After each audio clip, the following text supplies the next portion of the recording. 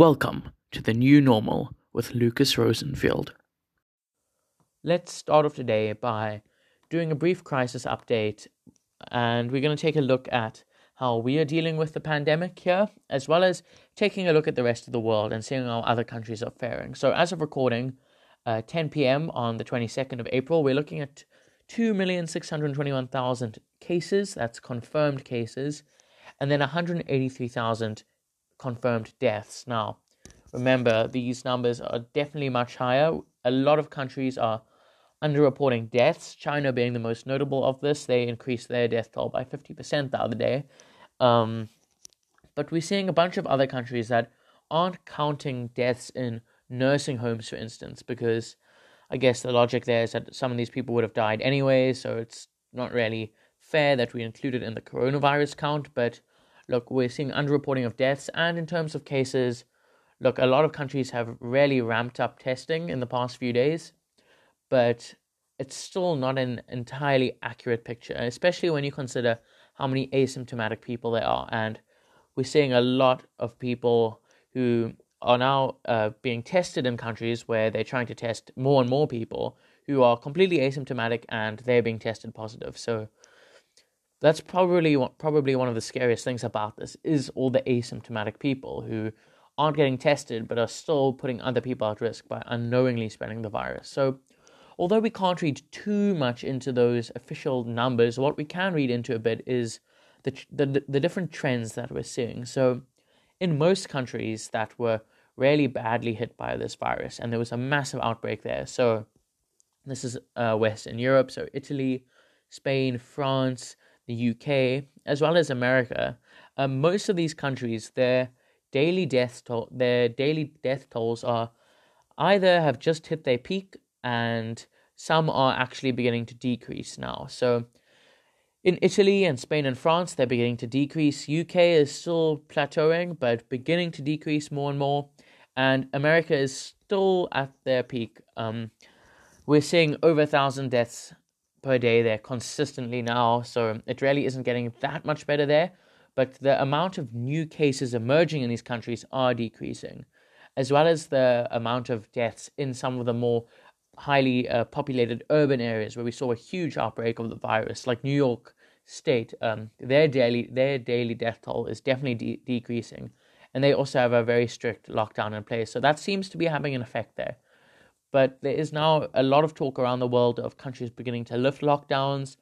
Certainly in America, there's a lot of pressure now on certain state governments to lift the lockdowns, and we're seeing that now. So Georgia, their governor is basically lifting the lockdown there.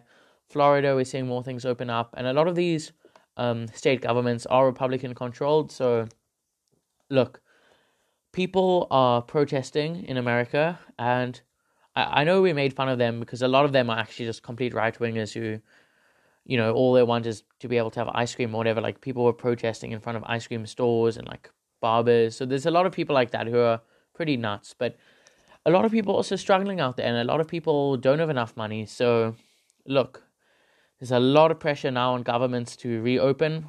I think that the only way that countries can begin to reopen is through a very, very gradual phased reopening, and definitely not what we're seeing now in some American states where they're just basically opening up everything, including places like gyms, which are just a complete hotbed for the virus because everyone's just sharing equipment there. I mean, yeah, so I think that we're going to be seeing some pretty bad consequences as a result of these complete reopenings taking place.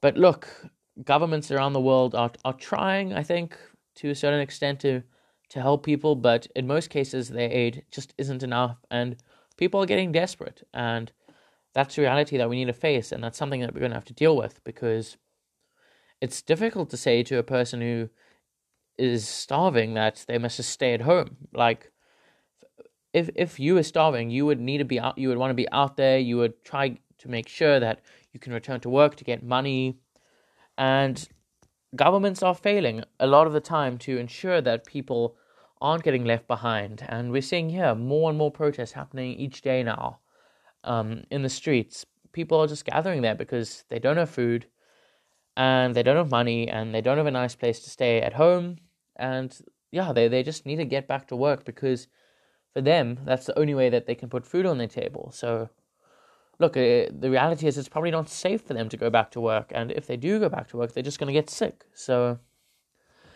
yeah, it's a very difficult scale that we need to try balance here between public health and people ultimately being able to put food on their table.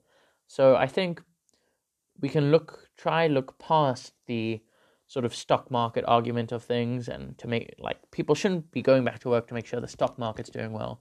People should ideally be staying at home as much as possible and be receiving enough money and food to be able to survive, because that's the only way that we're going to get through this, and through by escaping a public health crisis with regards to the disease. But look, the reality is that many people have very little in this country, and if people become more and more desperate, it's going to be a really bad situation, and it's going to be a full-on humanitarian crisis. We're seeing this slowly, day by day, week by week. More and more of this is becoming likely, and something we got to deal with. So look, we're gonna wait and see what the president says tonight, and I think there's going to be a lot of important information about the next few weeks that's going to be in his address. So look, let's wait and see what he has to say. But people are getting more and more desperate all around the world, and yeah, governments have an impossible task ahead of them ultimately, to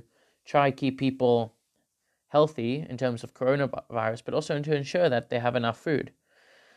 Yeah, so in South Africa, we had 7 new deaths yesterday. So this brings our total death toll to 65, I believe, and we're now conducting just shy of 7,000 tests a day. So we need to up that. We really, really need to up that, especially if the lockdown is going to be lifted partially, because the amount of tests that we're conducting per million of our population is nothing compared to other countries. Other countries are conducting like 10 times, 20 times as many tests per million of the population. And we really need to up our game with regards to this, because otherwise it's going to be a complete disaster. So we're currently conducting 2,250 tests per 1 million. So for a bit of perspective, America is conducting 12,000, Spain 19,000, Italy 25,000, Germany 20,000. So we need to make sure that we're up there, and we need to do that quickly, because end of April is soon, guys. It's a week away, and we're very far away from the 30,000 tests a day that we were promised. So hopefully that increases, and yeah, it'll be very interesting to see what the president has to say tonight.